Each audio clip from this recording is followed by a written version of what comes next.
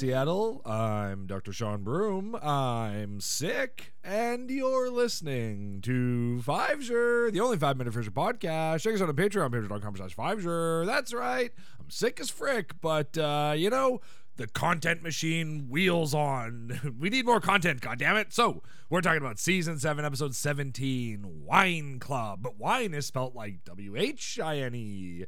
Martin is on an awkward date. Martin. And why is he on such an awkward date? Well, because he's dating his dead friend's wife, Claire, his dead friend Stan. Claire, would you do Bukowski? They say that name a lot in this episode, so you're used to that. Her dead husband introduced Martin to his wife, and her son's name is also Martin. Frasier shows up at Cafe Nervosa, and he wants to be corkmaster at the wine club, but he needs Niles' help, and he hasn't been seeing much from him lately because of Mel. Mel has been making him change his mind at the last minute. She has this way of doing that, and Frasier thinks she's being manipulative, but Roz suggests that he get to know her better, and so he decides to have a brunch and invites Roz to the brunch too, which is great. Mel is being manipulative, actually, so she's helping Niles get ready for this wine club thing. And she's like being really passive aggressive about Niles sponsoring Frasier and being like, oh, why you help him but he doesn't help you? That's weird. You really want this too. You've been in there longer. You should be the corkmaster. You were a colossus of a man, the perfect corkmaster. You got the biggest hog I've ever seen.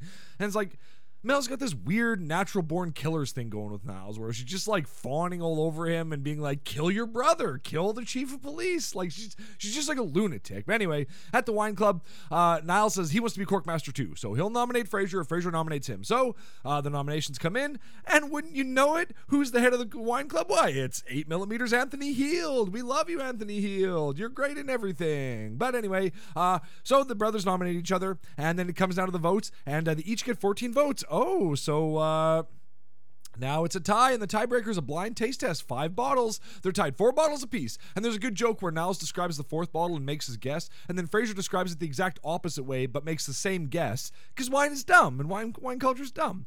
So they guess, and Niles thinks it's a Merlot, and Frasier thinks it's a Cabernet Sauvignon, and the bottle was a combination. It was 45% Cabernet and 55% Merlot. Oh, Niles is the corkmaster. Hail, corkmaster, the master of the cork.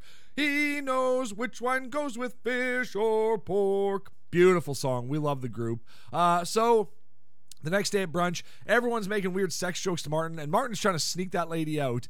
He's trying to sneak out Miss Woodjubidubjubidowski out of the house because they were banging. She came by to drop off something, and then they just banged, and he's trying to get her out of the house afterwards. Like, good for you, man. That's awesome. And anyway, she comes in, and then they're all drinking Bloody Marys and waiting for Mel to show up. And Mrs. Woodjubidowski just slammed her Bloody Mary and like runs out of the room or leaves to go to church because she's so uncomfortable. Niles and Mel arrive. Everyone hates Niles and Mel. Frasier thinks that Martin sleeping with her is adorable, and it's like, God, could you be more condescending about your father's sex life, Frasier? God. Everyone hates Mel, though, and the brunch is like, Frasier's like, the brunch is to get to know Mel better, so let's all give her a chance. And Daphne goes, yes, I agree with Dr. Crane. Let's all have another Bloody Mary. And that's pretty funny.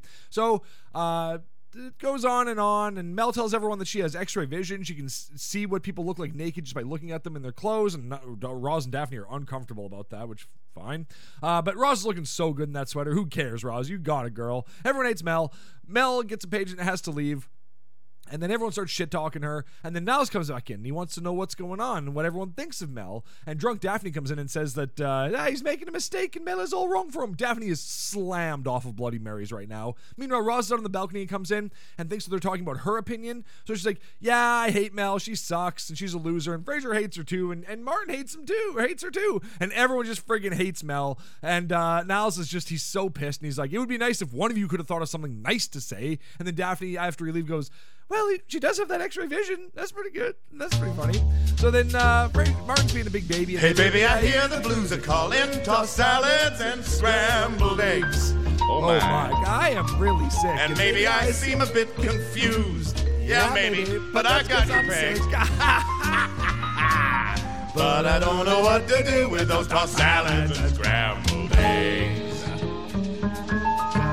They're calling again. Martin's being a big baby about the Claire thing. Frasier has a theory that scrambled eggs all over my face. Of it. So what Daphne is the boy to calls do? him a dirty old man. Then kind of gets weird, like vaguely talks about Niles. Frasier Martin gets all horny and left runs off to go the bang building. Claire again.